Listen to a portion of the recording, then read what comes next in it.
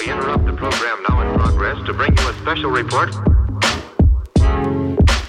Here are the highlights this morning's news. From the WPGU News Desk, here's today's headlines on WPGU 1071, Champaign's Alternative.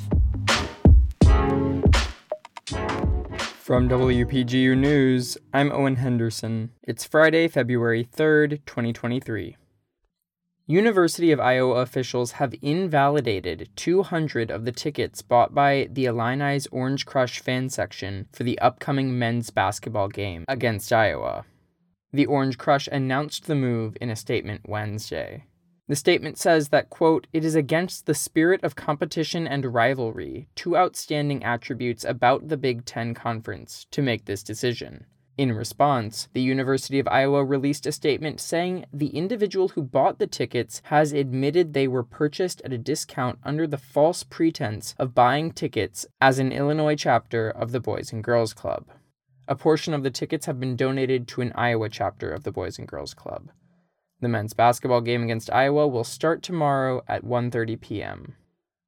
Illinois is now requiring all police recruits to take a wrongful conviction awareness and avoidance course as part of their training. The class was first developed by Institute Director Michael Schlosser as part of the Illinois Innocence Project at the University of Illinois at Springfield.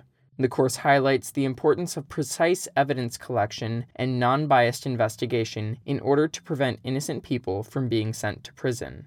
It focuses on platforming the stories of victims of wrongful convictions. The class was originally created in 2016, but was not required by the Illinois Law Enforcement Training and Standards Board. The course is now a mandated part of the training for all new police recruits in the state. A highlight of the class is a special guest lecture by a local exoneree. This year's guest is Christine Bunch, who was wrongfully convicted for the death of her 3-year-old.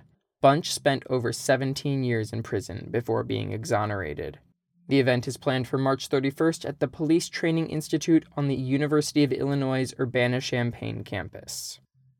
The Illinois Department of Children and Family Services has opened applications to its 2023 scholarship program. 53 scholarships will go to current and former children in DCFS care to pay up to 5 consecutive years of tuition and academic fees at certain state community colleges and public universities. Recipients will also receive a grant of about $1,500 for other expenses and a medical card. Governor J.B. Pritzker said in a statement, "Students in foster care are often at a financial disadvantage, and scholarships from the program can help relieve that burden." Selection for the scholarship factors in academic record, extracurricular activities, letters of recommendation, and a personal essay. Those who have open or closed cases with DCFS and are from 16 to 21 years old have until March 31st to apply. Those interested can apply at any DCFS regional office or at illinois.gov/DCFS. Carle Hospital is seeking volunteers for its live music program. Audrey Valance, a professional vocalist, started the Creative Arts music program with Carle a year ago. Performers play instruments in Refresh Eatery, the North Star Cafe, and Mills Breast Cancer Institute to bring musical entertainment to patients. Valance says she believes music can calm one's spirit and that she enjoys seeing the impact of her music on others.